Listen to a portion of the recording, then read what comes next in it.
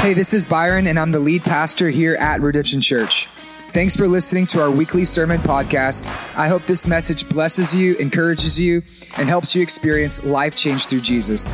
For more sermons like this, blogs, resources, or opportunities to get connected, visit us at www.redemptiontx.com. Redemption Church exists to see a gospel-centered movement in the heart of the city where every man, woman, and child experiences life change through Jesus. That's who we are. That's why we exist. That's why we are here. What I just quoted to you is our vision statement. That is who Redemption Church is, a gospel-centered movement in the heart of the city where every man, woman, and child can experience life change through Jesus. And that's not just something we crafted because we thought it sounded clever or cool or would look really great on the side of the wall in the lobby. No, every single one of those words has a significant, important theological meaning to us as a church. So, Redemption Church, that's us. We exist. Welcome. We love you. Glad you're here. We're all here. Redemption Church exists to see a gospel-centered movement, gospel-centered, that everything we do would be focused on and centered upon the person and work of Jesus, his life, his death in our place for our sins, so that way we can be with him. Gospel-centered, and then it's a movement that it doesn't just stop with us, but it starts with us, and then we take the good news of the gospel and then we share it with anyone and everyone because we want as many people as possible to meet Jesus. A gospel-centered movement in the heart of the city, because if you're going to reach people, you got to be where people are at. For every man, woman, and child. Why? So they can experience life change through Jesus. And today's a really special day because today I get to preach a sermon and cast vision to something that is very important, but oftentimes is neglected or forgotten in the church. Last week we talked about every man and woman and the meaning of marriage. Today we're going to talk about children. Today we're going to cast vision towards and we're going to talk about the importance of children when it comes to experiencing life change through Jesus. So if you have your Bibles, turn with me to Mark chapter 10, starting in verse 13. We're going to work our way all the way through verse 16. We're going to do 3 verses. I got 3 points and something that's very important for us to understand. That life change also happens for children. So you ready? My sermon title today is this: Jesus loves the little children. This is actually my daughter Esther's son, her favorite song. Jesus loves little children. The other day, I was driving her to Mother's Day out. And on the way there, she said, "Daddy, let's sing a song." I said, "Okay, baby, what do you want to sing?" She said, "Jesus loves the little children." I said, "All right, let's do it. Jesus loves the little children." She said, No, Daddy, you can't sing." I said, "Yeah, you're right. Maybe I can't sing, but I can preach." And so that's what I'm going to do. Mark 10, verse 13, 3 verses, 3 points. If we want our children to experience life change through Jesus, we got to do 3 things. We need to love them, we need to lead them, and then we also need to learn from them. So we're continuing our study through the simple gospel, Mark 10, 13 through 16. Here we go. People were bringing little children to Jesus for him to place his hands on them, but the disciples rebuked them.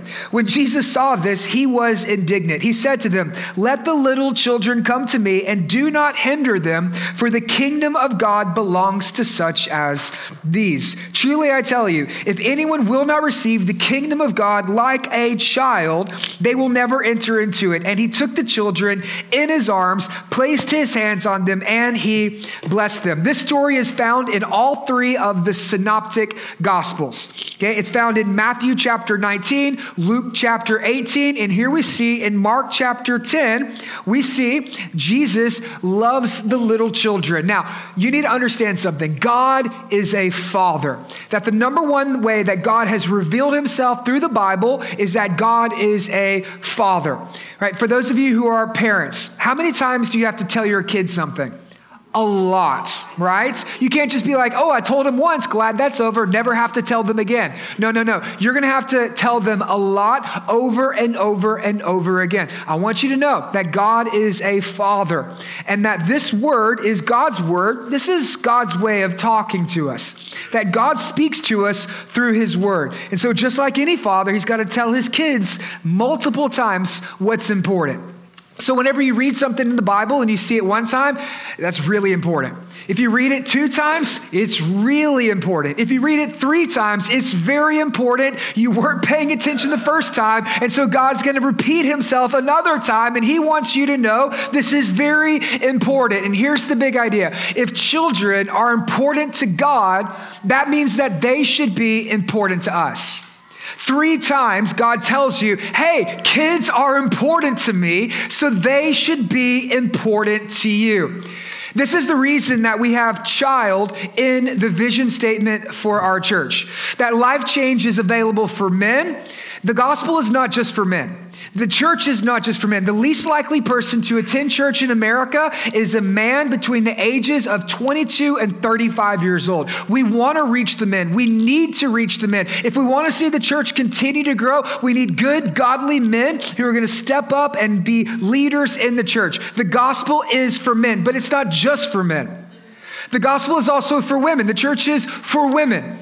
That 68% of the church in America is made up of women. We're glad that the ladies love Jesus. The most likely person to attend church is a woman, but the gospel is not just for women. The church is not just for women. It is for everyone. It's not just for youth or young adults. It's not just for retirees or senior citizens. It's not just for Republicans or Democrats. It's not just for rich or poor. It is for everyone. And when we say everyone, we also need to include the children.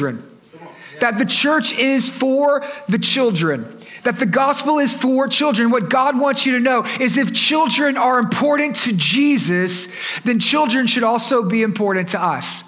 That's why we include child in the vision statement of our church. Now, just being honest, when we started this church, children were not a part of the vision of redemption. When me and Ashley got ready to start to plant Redemption Church, we didn't have any kids.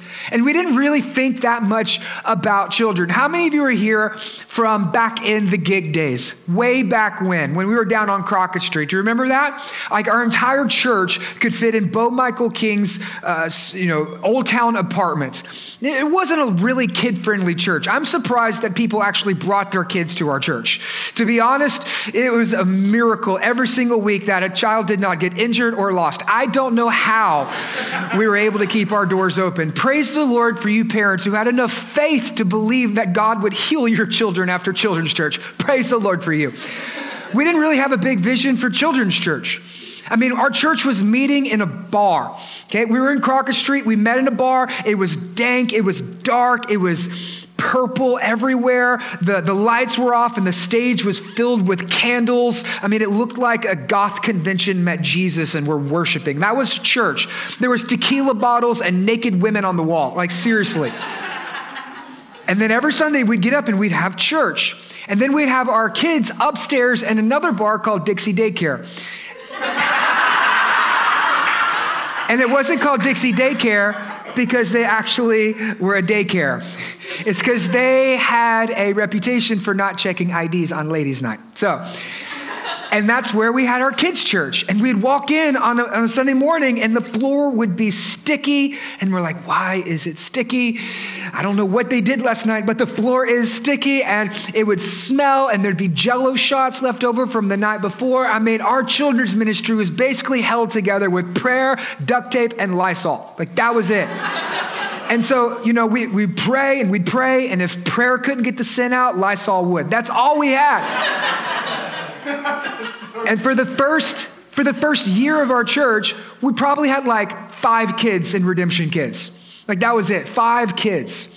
And I thought, we need to do something about this. So what we decided to do is we started recruiting families and young families to come to our church. I remember I was talking with one young family, and I was like, hey, we would love for you to come and be a part of Redemption. We need people like you to get behind the vision and the mission. They said, Byron, I love everything about Redemption Church. I love the music, the worship, the people. I love the theology. I love your mission, vision. I love the preaching. I love everything about it. The only thing is you don't have a ministry for my children.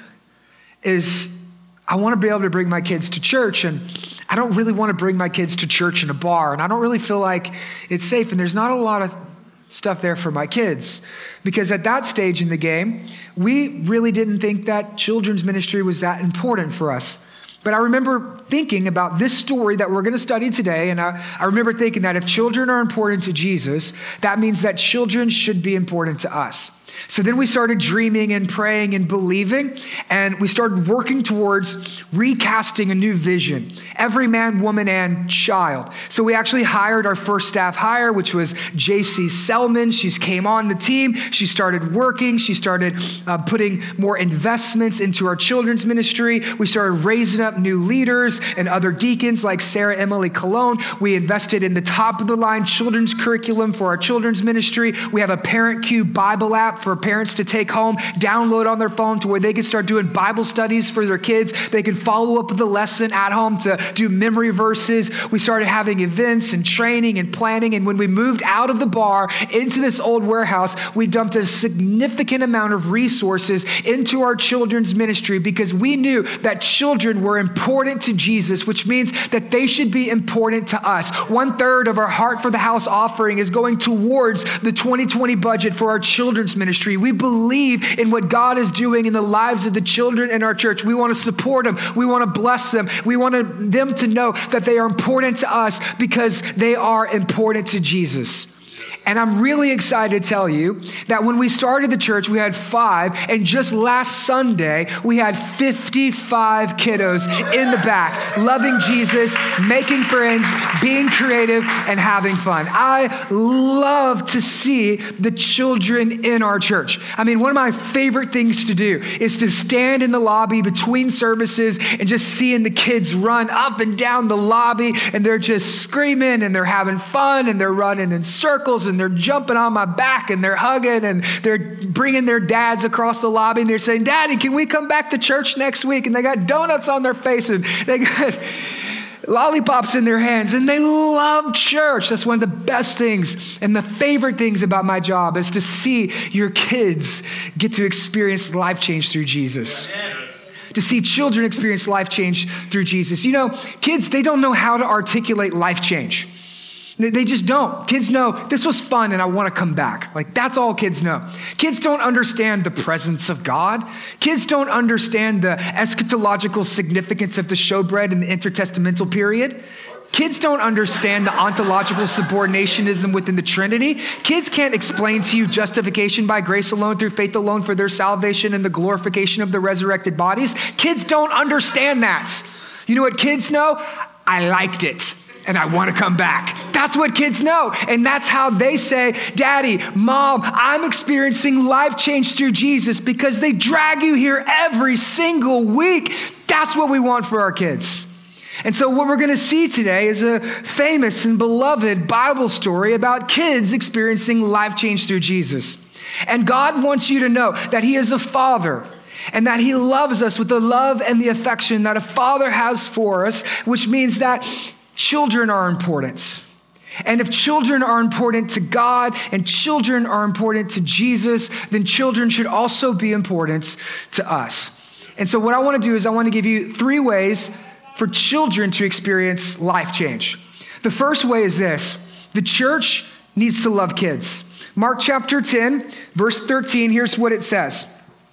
It says that the people were bringing little children to Jesus for Him to place His hands on them, but the disciples rebuked them. Then Jesus saw this and He was indignant. He said to them, let the children come to me and do not hinder them, for the kingdom of God belongs to such as these. Here we see a very large crowd coming to listen to Jesus preach and teach. He is in Judea. He's in His Judean ministry period. He's about 6 months from the cross. His Galilee Galilean ministry is over. He is journeying towards Jerusalem. He is in this highly populated Jewish region of the center of the city, and people are just flocking from everywhere to come and to see Jesus. And Jesus is doing what Jesus always does when there's a large crowd. Jesus, he preaches.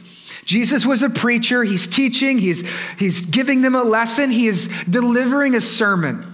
And in the middle of Jesus' sermon, all of a sudden, there is an interruption. And guess what the interruption is? It's the kids. How many of you know kids are an interruption? Amen? Right? Kids are an interruption. They interrupt you all of the time. Right? Kids, they have no concept of what is important. Right? To them, everything is the biggest deal in the world. Everything is the end of the world. Everything for your child is a crisis. It is an emergency. They have no concept of time, and they want what they want when they want it, and they want it now. Like that's the way that a kid thinks. They want it now. It is an interruption. So the other day I was in the living room and I had just kind of gotten home from work, and I was on my phone doing something really important, really busy, checking Instagram for the 38th time for the day, important things. And then my daughter comes up to me and she says, "Daddy." And I said, "Baby, not now. I'm busy." "Daddy, no, I'm busy. Hold on. Give me a sec. Daddy, no, give me a sec. And then here's what she said. She said, "Daddy, put down your phone now." Excuse me? How many of you have ever had your children tell you to put down your phone? Nothing more convicting in the world than to have your child say, "Put down your phone now." And I was like, "Okay, yes, ma'am. And put it in my phone." She wanted it now, right? That's the way kids think. Whatever's important to you, no. It's them right now. It's an interruption. It's an inconvenience. Okay, that's exactly the way that I see this story happening. So Jesus, he's in the middle of his sermon.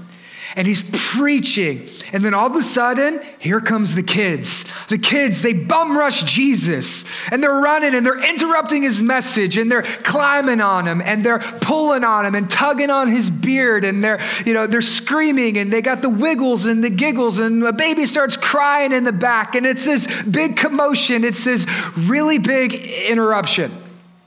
What do you think the disciples are going to do? Right, the disciples, remember, they've been with Jesus longer than anyone else. We meet them in Mark chapter 1. Jesus calls them, and they begin following him. They're the 12 hand-selected, chosen disciples that are going to continue the mission of God. They spend more time with Jesus than anyone else. They've been with him longer than anyone else. We're in Mark chapter 10, 3 years into Jesus' life and ministry, 40-plus sermons in the Simple Gospel series. What do you think the disciples are going to do? All right, here's what the disciples do. Shh. Somebody needs to come control their kids. Who brings their kids to church? Somebody needs to take care of these. These kids are bad. Somebody come get their kids. These kids are crazy, right? This is worse than Target. These moms, these dads, they need to come get their kids. They need to control their kids, right? It's probably because they didn't watch too much TV.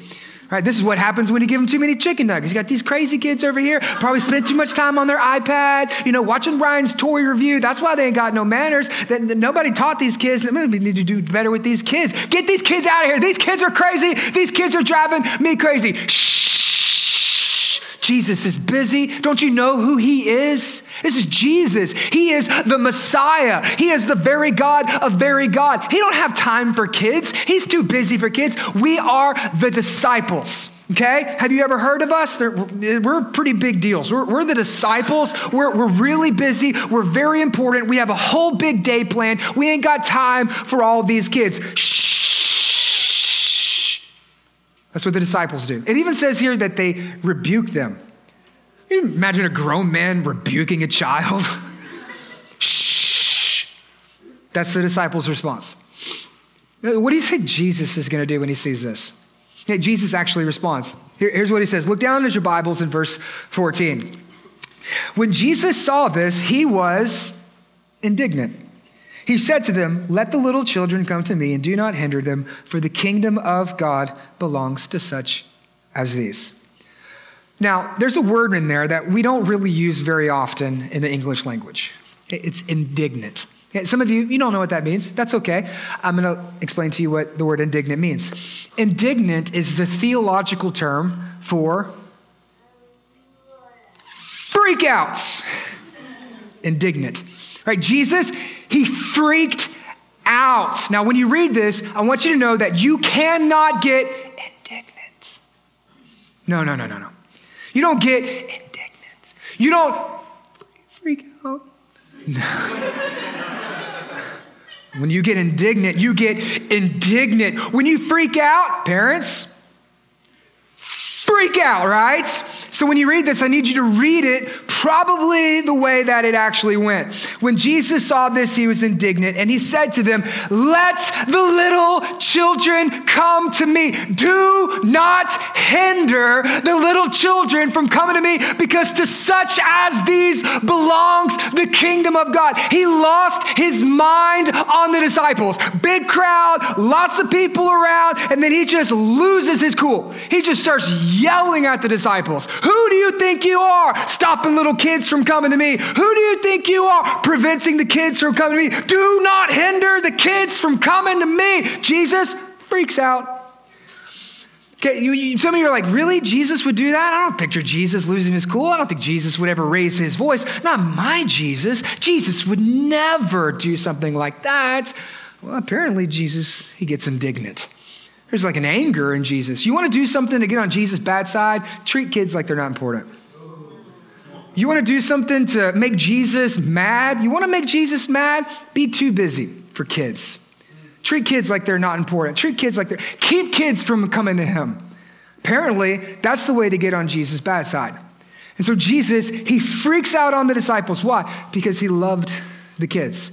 I want you to notice something, right? Jesus, he wasn't too busy for the kids. Right, kids run up to him, he welcomes them. "Hey, come on, let's hang out. Let's spend some time together. Let's play together." That's Jesus. The disciples were too busy for the kids.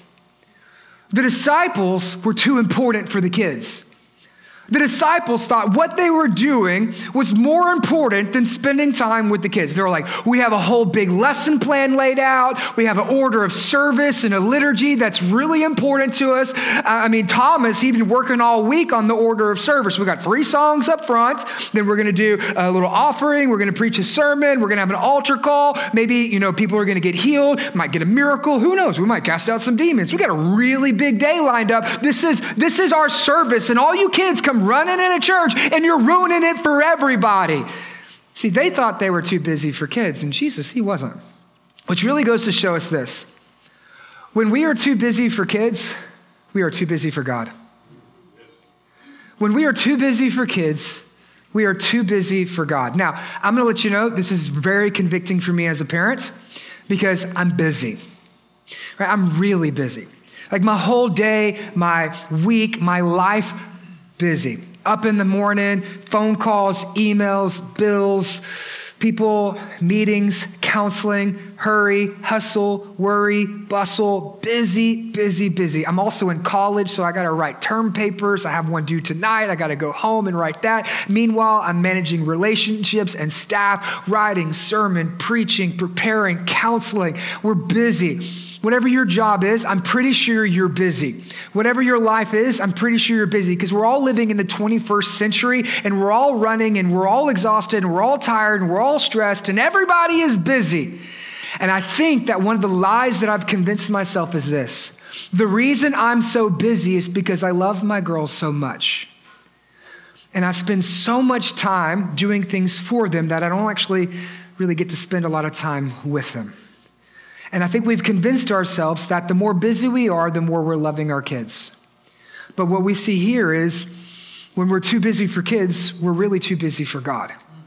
Because if you're that busy that you don't actually get to spend time with your kids, God never intended for your life to be filled with that so much stuff. That your calendar and your schedule is overcrowding what is most important to you. When you're too busy for kids, what Jesus shows us is we're too busy for him. Now, as a parent, this is deeply convicting, but I want you parents to know, this is not a parenting sermon, Okay, so all the parents in the room, take a deep breath, let it out. Okay, it's not a parenting sermon. So I'm not going to talk to you about the importance of quality time, quantity time. We're not going to talk about screen time. Okay, parents, we're not going to discuss, homeschool, public school, private school, Montessori school. We're not talking about whether milk is good or bad for your kids, because nobody knows that. But this is showing us that children are important. The most precious thing we have is the kids that God has entrusted us with. So what I want to do is I want to just cast a little vision for kids in our church. So for those of you who are hearing this and you're like, I'm single, this has nothing to do with me. Like, oh, parents, of course parents love their kids. No, the church should love kids in general. So for those of you who are single and you're hearing this and you're like, I don't have any kids, this doesn't apply to me. Okay, I want you to know that the children are just as important in this church as you are. Okay, so for those of you who are single and you don't have kids, when you're in the lobby and you see all the kids running around like crazy, do you think, oh, those kids are a part of my church? They're important here. Do you think about that? Do you consider the children who are in our church? Right, so do you pray for the kids in our church?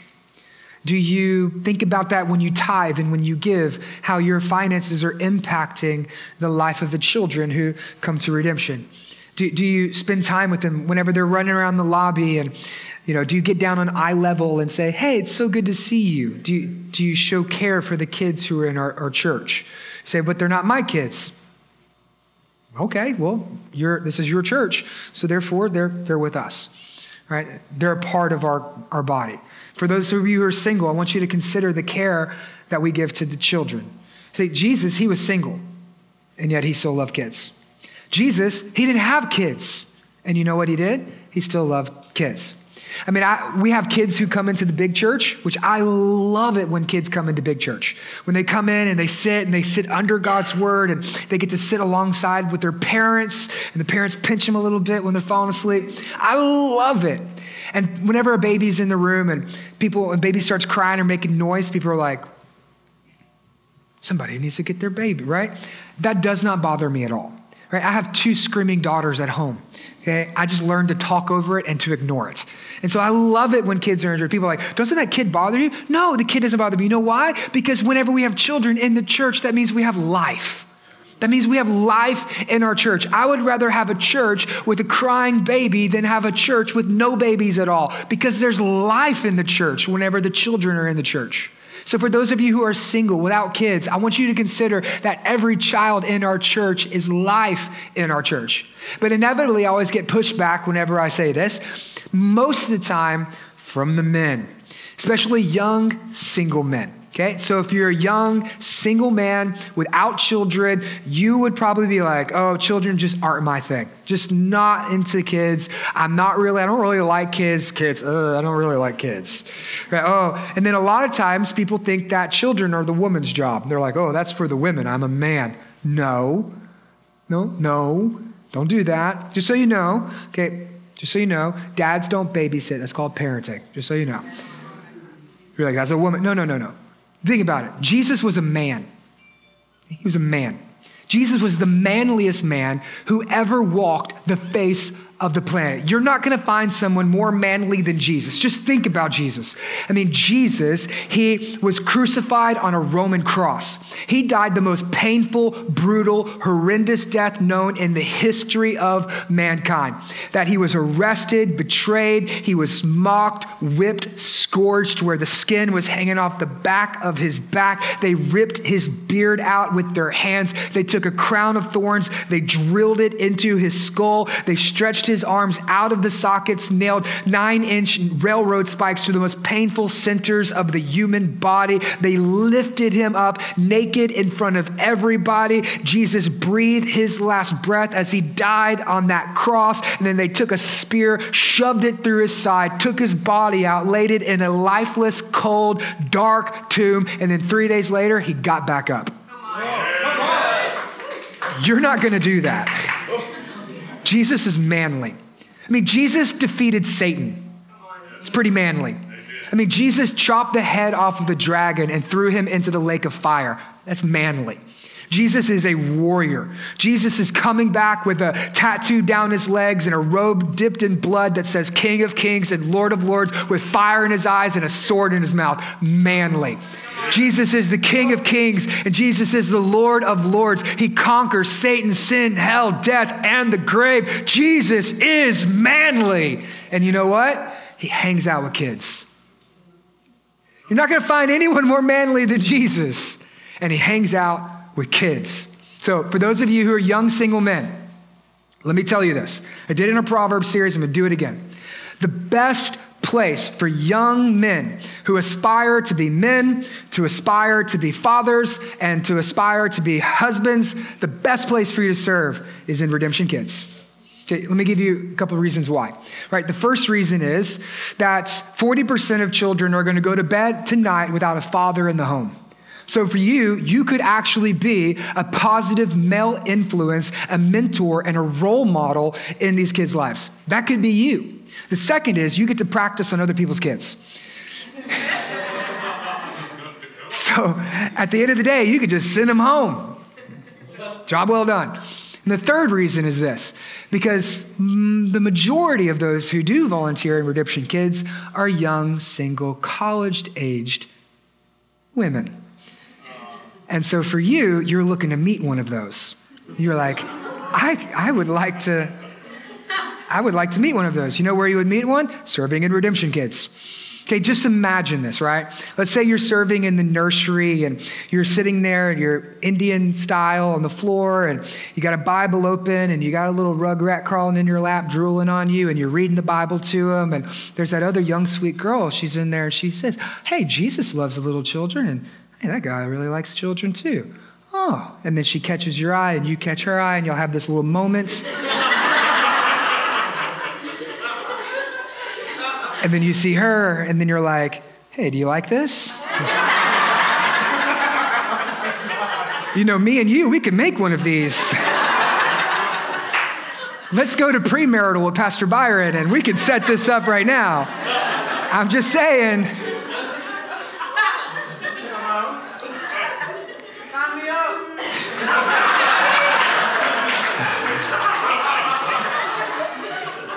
Hey, if that don't get you a date, you ain't got no bait on your hook. I cannot help you. Children are important to Jesus, which means children should be important to us. Hey, you know, there's a thing called the 1040 window. Do you know what that is? That is the latitude and longitude of the least reached people groups in the world. Most of the missionaries that we send and support as a church, we send to the 1040 window because we want to be able to reach them. But there's another thing called the 414 window. And this is the most likely age for a person to accept Christ.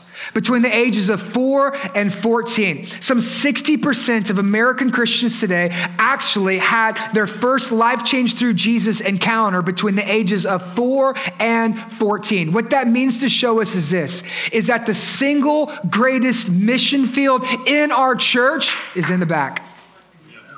And so oftentimes we focus on preaching and teaching and worship and service and just dropping the kids off. We forget we're supposed to reach the kids. The single most important mission field in our church is the kids who are in our church. The mission field is in the back. The mission field is running around the lobby with donut glaze on their face. The mission field is at your bedtime, at the night time. The mission field is you bringing them here. The mission field is the kids who are in our church. See, listen to me. Children are more than just the next generation. That's what we see all the time. They're the next generation, the next generation, the next generation. But we cannot wait to reach them. Children are not just the next generation, they are the now generation. That we have to reach them now. We have to love them now. We need to teach them now. We need to spend time with them now. We can't wait until we're less busy. We can't wait until it fits our calendar. We can't wait till it's convenient for us. We have to reach them now. Just like Esther's son says, Daddy, now. Imagine that is your child saying, my soul matters now. My salvation matters now. My future matters now. I matter now. Kids are not just the next generation. They are the now generation. We got to reach them now. Amen. They were important to Jesus, which means they should also be important to us. Which leads to the next thing. If the church is to love the kids, that means that parents are to lead their kids.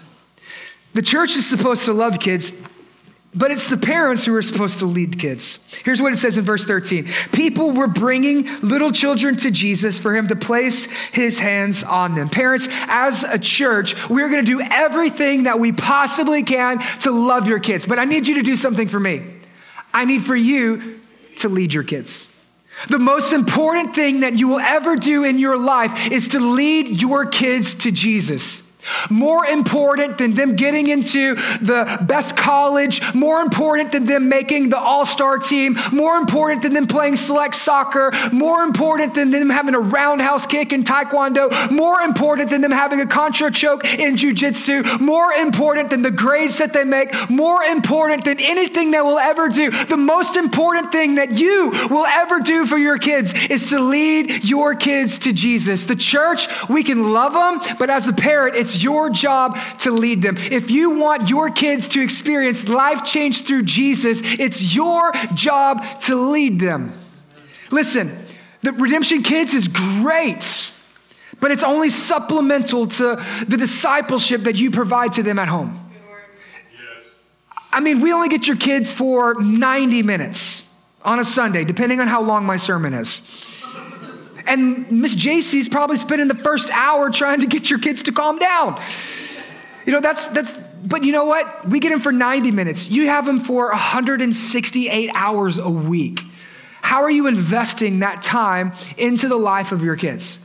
Or you have your kids for 24 hours a day, 7 days a week, 365 days a year for 17, 18, 19, 20 years. How are you making the most of the time that you have with them? How are you investing in them, leading them, guiding them, giving them wisdom or instruction, praying over them, blessing them, encouraging them? Parents, it's your job to lead your children to Jesus. That's the same thing that we see in the text happening here. It says people were bringing the little kids. In the Greek, that word people is a masculine term, which actually would represent the fathers. See, I think sometimes we think, oh, it's the ladies who bring the children to Jesus. It's the women who bring the kids to the church. It's their job. No. We see that there is a pattern and a precedent in the scriptures that men are to be active and involved, emotionally available, and the spiritual leaders of their home.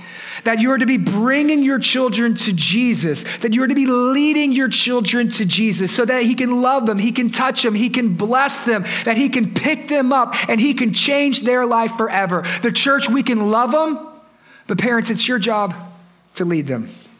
Okay, we have this understanding, right, where it says, it takes a village to raise a child. You ever heard that? Okay, it makes for a really good bumper sticker, but that's not necessarily biblical parenting. Right? You can't just trust for other people to raise your children for you. And I think that's why some parents have lost the right to speak into their children's lives because they've abdicated their roles and responsibilities to professionals. And so people think, well, it's the church's job to lead my kids to Jesus. Oh, it's the coach's job to instill character and values in my children. Oh, it's the teacher's job to educate them. I just drop them off and I don't have to worry about that anymore. And then when they get bad grades, it's the teacher's fault. No. You're the primary educator in your child's life. You're the primary character instiller in your child's life.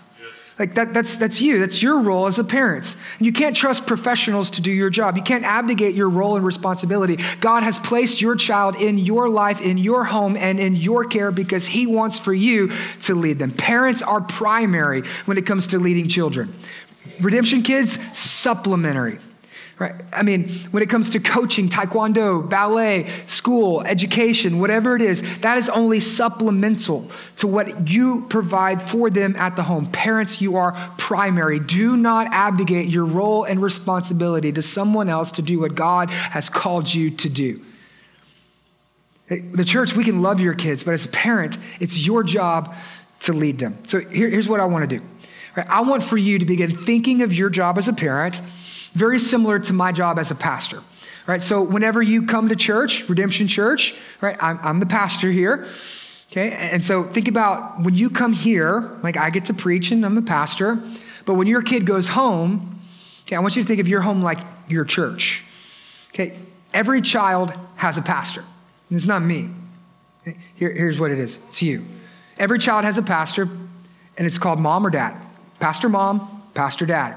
I want you to understand that every parent is a pastor. If you want to lead your kids, you got to lead them to Jesus. So every parent's a pastor. If your kids are little, guess what? You're a children's pastor. If your kid's in middle school, you're a middle school pastor. If your kids are in youth, you're a youth pastor. If your kids are in college, you're a college and career young adult pastor. That's you. And as your child grows up, well, you get a promotion. You're moving up the ladder too, because every parent is a pastor. I want you to think of your home like a church, and that your role as a parent is actually like a pastor. Now, what would happen if when you came to church, I treated you like the disciples treated these kids? What if when you walked in the door, I just, shh, what are you doing? Get out of here, I'm busy. You're like, I don't want to go back to that church. Those people are rude. What if you came into church and, well, we didn't have any worship, and you just kind of sat there awkward, right? And I never preached the Bible. I never opened up the Bible. What would happen what would happen if I never prayed for you here in the church? Would you ever come back? Would you ever come back? You're like, I'm not going back to that church. Those people are mean. They're heretical. They have nothing to do with the Bible. Like, I don't want, that's not a Christian church. Don't let that church become your home. You're the pastor of your home. And so if you don't open up the Bible and pray and you're not leading your kids, that's your church. That's your home. I want you to understand that every parent a pastor. The question is, are you a good pastor or a bad pastor? Are you leading your kids to Jesus, or are you leading your kids from Jesus? But every parent is a pastor nevertheless. And by God's grace, we want to be good pastors. Amen? We want to be good pastors for our kids, because listen, your kids are watching you. Okay, your kids are looking up to you. They're listening to you. They are hanging on every word that you say. Your kids are going to learn how to read the Bible from watching you read the Bible. Your kids are going to learn how to pray by watching you pray. Your kids are going to learn theology by seeing you study theology. Your kids are going to learn how to balance their checkbooks and manage their money and tithe and give and make a spreadsheet and go to Financial Peace Dave Ramsey. They're going to learn all of that from you. They're going to learn how to be a husband and a wife. They're going to learn how to be a parent, a mother, a father, one day a grandparent. They're going to learn all of that. How are they going to learn that? They're going to learn that from watching you. You're the example in their life, and they're watching you. No, seriously, like, this really stuck out to me this week. My daughter, she's 3 years old. So the other day we were driving in the car, and she had her iPad, and as we were going down the road, she was really quiet, and then all of a sudden she goes, "Oh my God, what the heck?" And I turned around and said, "Oh my God, what the heck? Where'd you learn that?" And I was like, "Oh yeah, that was me. I taught her that." You know what that goes to show? The words I say matters. The life I live matters. The things that I do matters. She's looking up to me. She is listening to me. She is learning from me. She is like a sponge soaking in everything that I do, which means what my daughter's really saying is, "Daddy, I need you to lead me."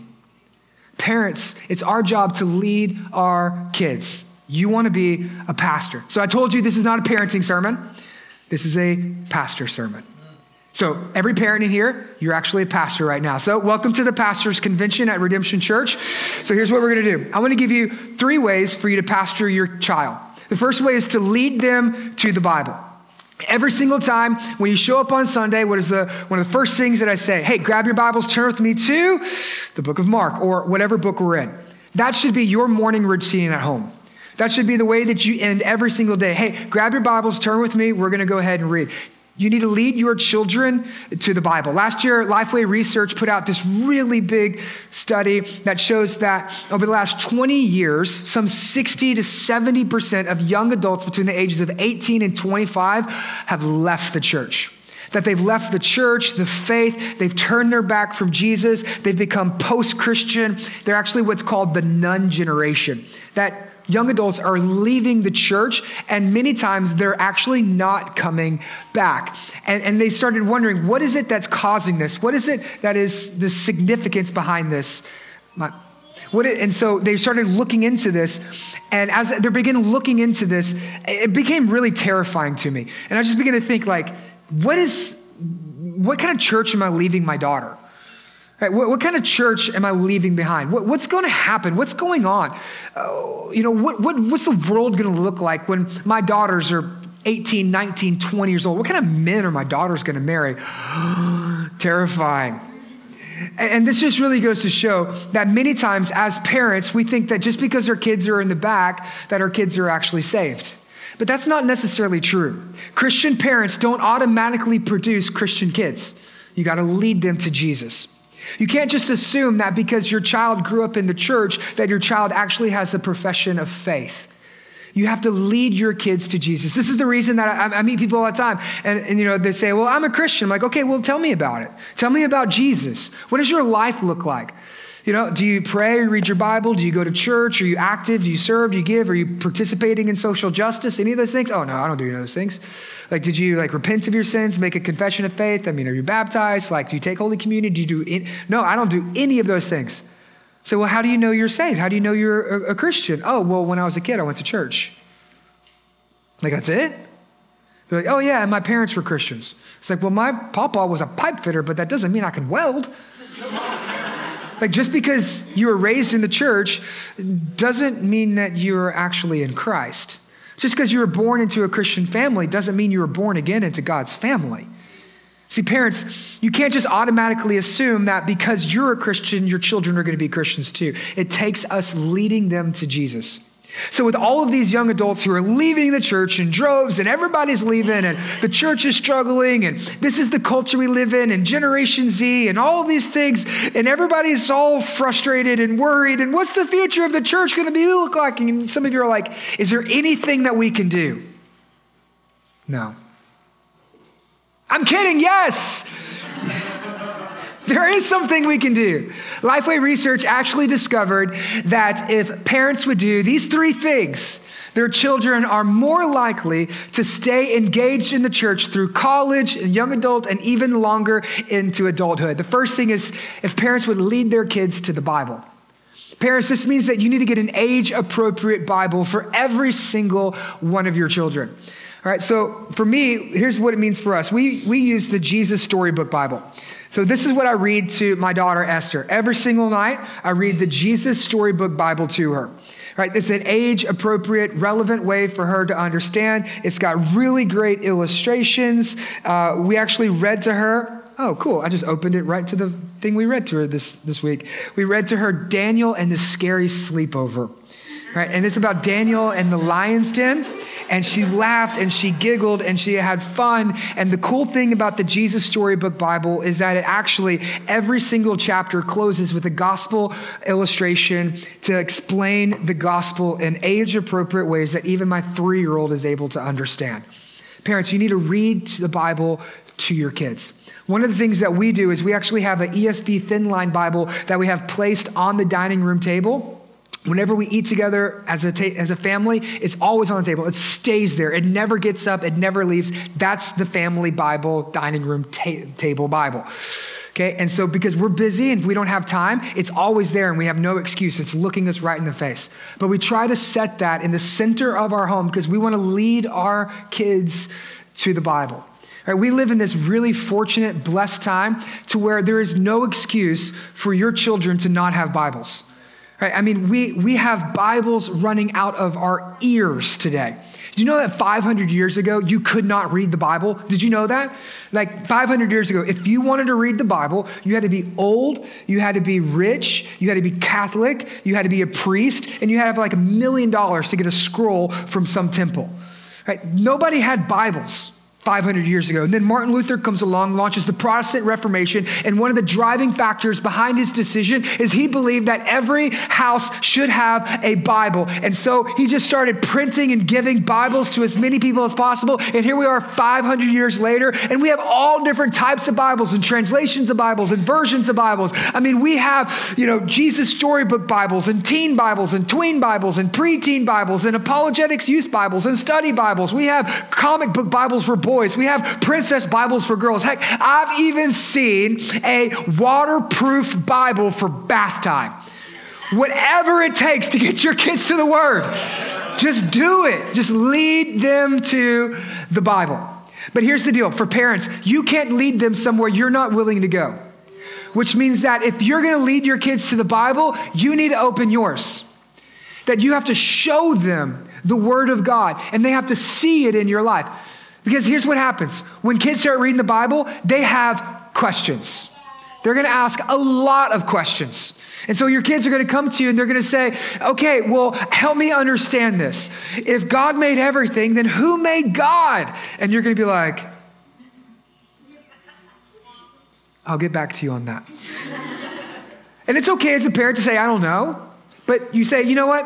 I don't know. But if you give me a moment to pray about it, I'm going to come back with an answer. And then they have these things called books. And you can read them. And they make you smarter. And you can do that too. And you can go get a book and you can read it and you can learn and you can grow on your own. So that way when your kids do ask, who made God, you can tell them God exists outside of the universe and time. He is not like us. That's what the word holy means. It means other. So we can't think of God in biological terms in the same way we think of one another because he is omnipotent and all powerful, immutable. That is who God is. And they're like, Daddy, you're so smart. You can do that. Or you could go look it up on the internet. There's websites that have all these information and you could go online and you can Google and look up, oh, okay, here's this and that and this and that. And then you can go and you can deliver the information to your children and your kids are going to think you're so great. That's where I get my sermons from. I mean, it's okay. So lead your kids to the Bible. Lead your kids to the Bible. The next thing you can do is this. You can lead them to prayer. Studies show that children whose parents pray for them every single day are 10% less likely to leave the church. 10% less likely. And all you got to do is just pray for them. Before they go to school, when they get home from school, when they got a bobo, just pray for them.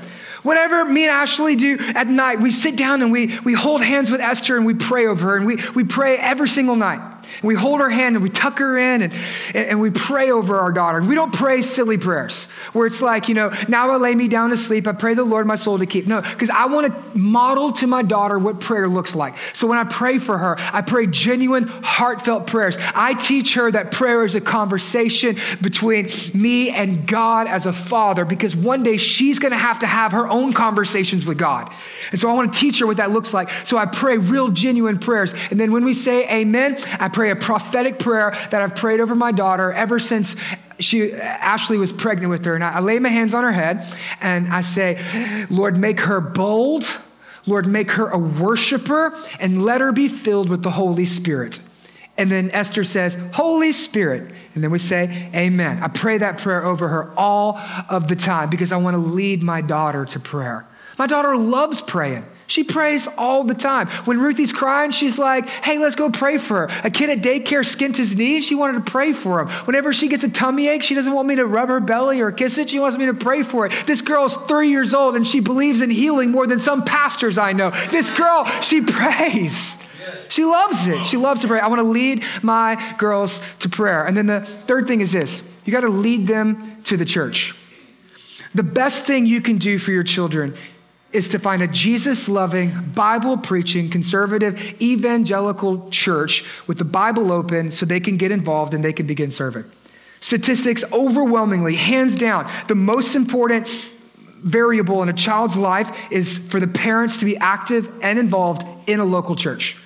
Okay, Harvard Research put out some studies just a couple of years ago where they said that children who grow up going to church every single week, not occasional attendance, but every week, not once a presidential election or every Christmas or Easter, but weekly regular church attendance, 18% more happy, 30% more generous, and 33% less likely to commit a felony or to develop a drug addiction. Now, how many of you parents want your kids to be happy? Take them to church. How many of you want your kids to be generous? Take them to church. How many of you parents want your kids to have a very boring testimony? Do you want your kids to go to prison and shank a guy? No? Okay, well, if you do, then don't bring them to church. But if you want them to have a boring testimony, then bring them to church. That's the best thing you can do in the life of your child is to have them in a local church. But parents, you have to understand this. That if church is optional for you, it will be unnecessary for them. That if you raise your kids thinking that church is not important or that it's something you go to when you feel like it or whenever you have time or when it's convenient for you, if you teach your kids that church is optional, when they grow up and they have to make that choice on their own, it is going to be unnecessary for them. I mean, I meet people all the time and they're wondering, they're saying, well, I don't know, should I get my kids to come to church? I'm not sure if my kids want to go to church and I just can't get them to go to church. They're kids. They don't get a choice. Can I just say that? I mean, what other big life decisions do you allow your children to make? You're like, Mom, I've thought about it, and I think that I'm going to get a snake tattoo down my arm. You're like, well, you're 7. You'll figure it out. No, you don't do that. Why would you do that for their soul and their eternity? Let them make a decision. They're kids. You're like, well, my kid doesn't really like eating their broccoli, and they don't want to take a bath, and I can't get them to brush their teeth, and he's 13. He can make up his own mind whether or not he wants to wear deodorant. No, God gave you that kid for 2 reasons: to bring him to church and tell him he needs some deodorant. Get that kid in church and some Old Spice. They're kids. They don't get to make that choice for themselves. If they live in your house, they follow your rules, they go to your church. That's just the way it is. And if they want to fight you, that's fine. But you're going to stand before God and you're going to be accountable for the roles and responsibilities that you've done. They're your kids. Listen, if Esther had her way, she would eat ice cream for breakfast, have popcorn for dessert, and she would light fireworks off in the living room. She doesn't get to make these decisions. You know why? Because she's a child. And God has trusted her with me. I am her parent. I am her pastor. My job is to lead her. People wonder, well, how come my kids don't want to go to church? Well, most of the time when their most formative young years of discipleship, instead of bringing them to church, you kept them out of church. Then you told them, oh, well, church is really important, but I'm going to watch football today. And then we have, ballet, and then we have taekwondo, and then we're going to go on vacation, and then we're going to go to the lake. And I really been working all week, and I'm going to sleep in today, and we'll go next week, sweetie, I promise. And then you just delayed it. And whether it's sports or activities or hobbies or extracurriculars, you cannot get mad when that thing that you were yelling at your kids for their entire childhood was keep your eyes on the ball when they grow up and take their eyes off of Christ. If it's optional for you, it will be unnecessary for them. You need to lead your kids. You lead them to prayer. You lead them to the word. And by God's grace, you lead them to the church. I get it. I know how hard it is. I know that for you, those of you who are parents, you probably wrestled with your kids for an hour just to get them through the door today. That it took you 45 minutes to put their shoes on, and by the time you turned around, they took them off again. I know. This is why our services are 90 minutes. We're trying to give you a break. I get it. So here's what you got to understand. You got to understand is, they're going to fight you. They're going to fuss. They're going to embarrass you. But you know what? My job as a pastor is when I stand before the Lord, I want him to say, well done, my good and faithful servant. You did it. What your job as a parent is for you to stand before the Lord and hear him say, well done, my good and faithful parent. You made it. You did it. Praise God for you. You're here. Praise the Lord for you. You won half of the battle. You did it. Praise God for all the parents in the room. Praise God for you. You made it. And I know that it's hard. Listen, this is my story. I grew up in the church. I grew up going to church like every single day. We have service on Sunday, and then we did this thing called night church. And it wasn't an identical service for people who worked. We actually had a second entire church service on the same exact day. And then they would have prophetic meetings, and then we would have, Wednesday night church and a fellowship meal. And Lord help us if revival ever broke out, because ain't nobody going home. That's what I grew up in. And the moment that I was 16, my heart was hardened towards the church and towards the Lord, and I didn't want anything to do with it. I turned my back on God. I completely walked away from everything else, and I said, this is my life. I'm going to do what I want, and I'm going to live my own life.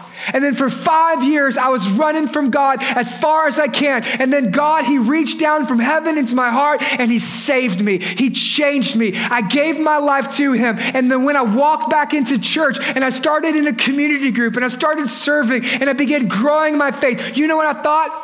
I thought my grandmother who dragged me to church, she was so mean and she was so nasty and she was a bigot and she didn't want anything to do with that stuff, and I just didn't want anything to do with it. But the moment that I got saved, those deep gospel seeds that she had planted inside of my heart, God the Holy Spirit dumped water on my soul and it burst forth into new life. Parents, you don't know what seeds God's planting in that child's heart. Get them in church.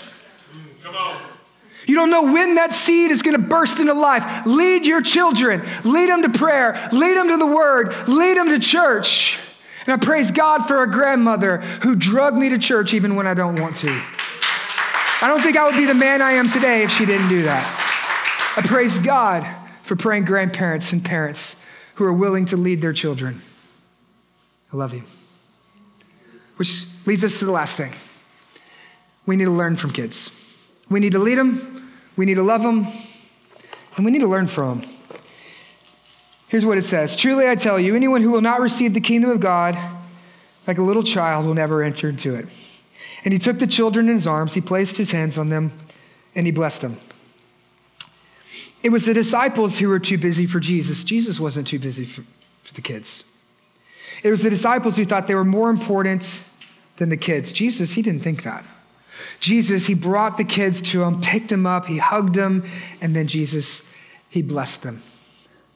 You know, one of the best things in my life is this.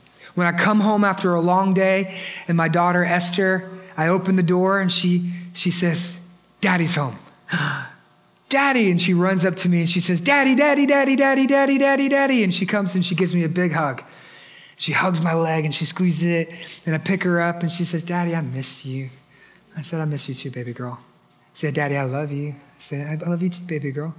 I'm glad you're home. I said, I'm glad I'm home too. And I get to spend time with my daughter, just pick her up and hold her. See, Jesus says, the kingdom of God belongs to such as these. And if anybody wants to experience the kingdom of God, they must come to him like a child. Like my daughter Esther running up and hugging my leg and saying, Daddy. You gotta understand, God is a father who loves us with the love and the affection that a father has towards children. See, the disciples, they didn't understand this. They thought they were important and big and special and that they were something really. No. Jesus says, you've been with me for 3 years and you still don't understand the gospel yet. See, this story isn't a cute story about Jesus just hanging out with kids. This story is more than that. This story is actually a profound story showing us what the gospel truly is. See, I think one of the reasons that so few people actually experience life change is because they're unwilling to come to God like a child. They have to have it all figured out. They want their resume. They want everything to be all together, and they want to have every answer, and they want to have all the things perfect in line. They think, I'm special, I'm important, I'm a really big deal. To Jesus, like a child. The children understood the gospel better than the disciples did. What do children have? Nothing. And that's what the gospel is. That apart from Jesus, you have nothing. You can't come to Jesus with anything that he desires, because the only thing he desires is just to be with you. You don't earn the gospel. You don't deserve it, but he gives it to you freely. Children can't do any of those things. And you know what? The kingdom of God belongs to them. When you come to Jesus with your big, long list of demands and your schedule and your priorities, you're not going to enter into the kingdom of God. But if you come to him like a child, it's all available for you. I think one of the reasons why many people do not experience life change is because we're not able to understand it like a child. So this week, as I was praying through the text, and what I decided I wanted to do is I wanted to share with you a couple ways that my daughter Esther has taught me about life change this week. Here's 10 ways Esther's taught me about life change. First way is this. She calls me Dad. God is a father who loves us like a father loves children. You've been adopted into his family. God is your father. She trusts my word. When I say something, she holds me to it. The other day, I told her, we're going to go play in the rain when I get home from work, hoping she'd forget. She did not forget. And I came home and she says, Daddy, it's time to play in the rain. She trusts me at my word. This is God's word. This is your Father's word to you. You can read it and trust it because it's good and it's true and it's his word to you. Esther, she depends on me. Like Esther doesn't have a job. She's not providing to the bottom line of the family. She's not paying the mortgage or the 401k or our pension plan. She doesn't have any of that stuff. You know what she has? She has her dad.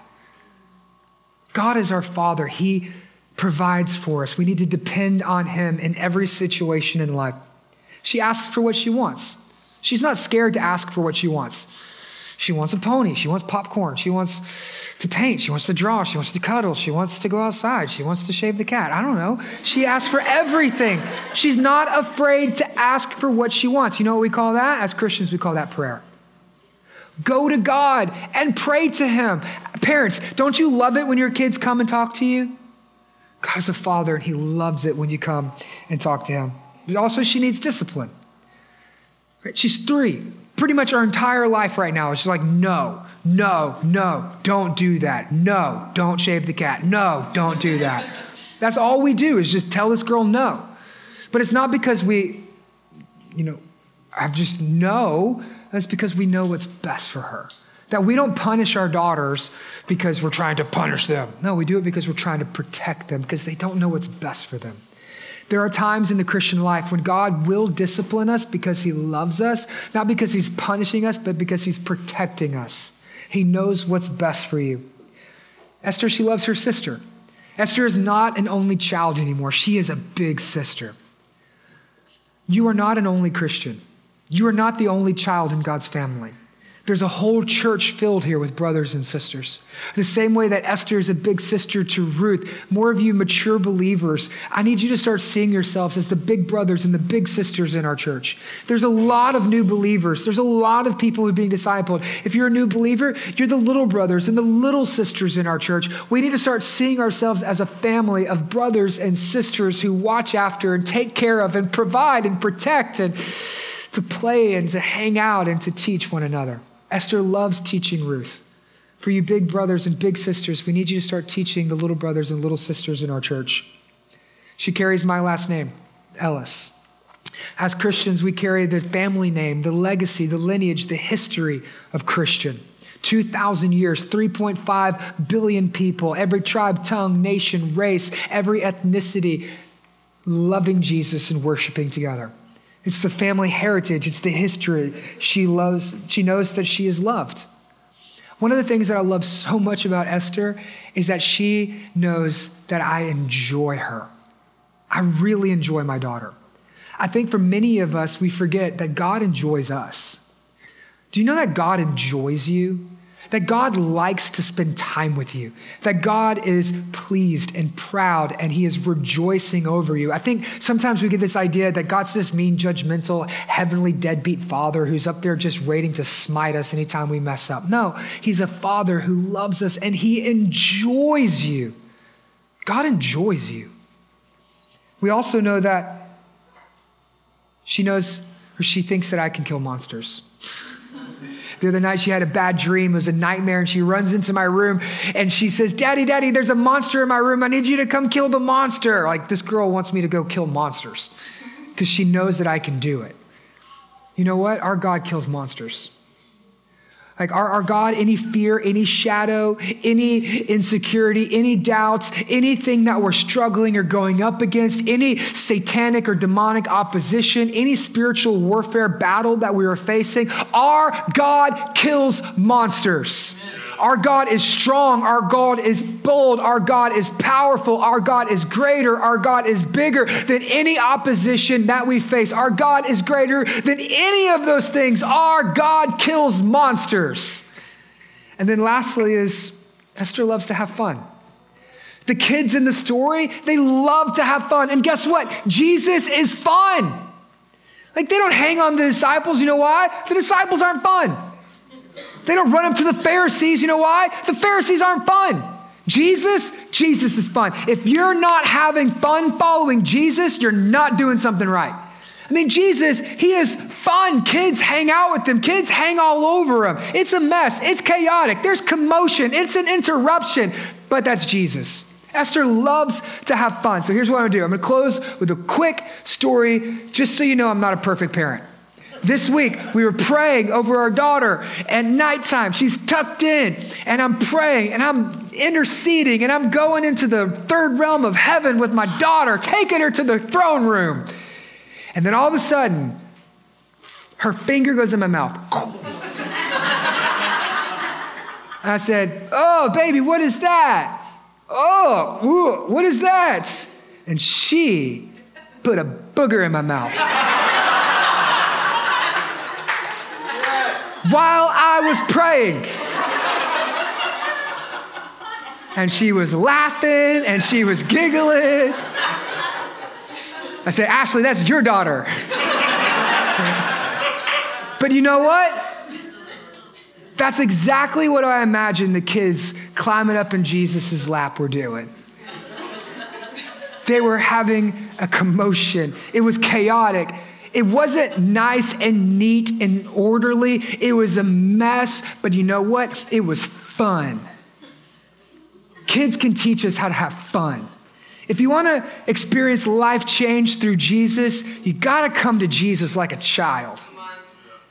Redemption Church, we exist to see a gospel-centered movement in the heart of the city where every man, woman, and child experiences life change through Jesus. And if we want to be that type of church, then we got to experience life change like a child.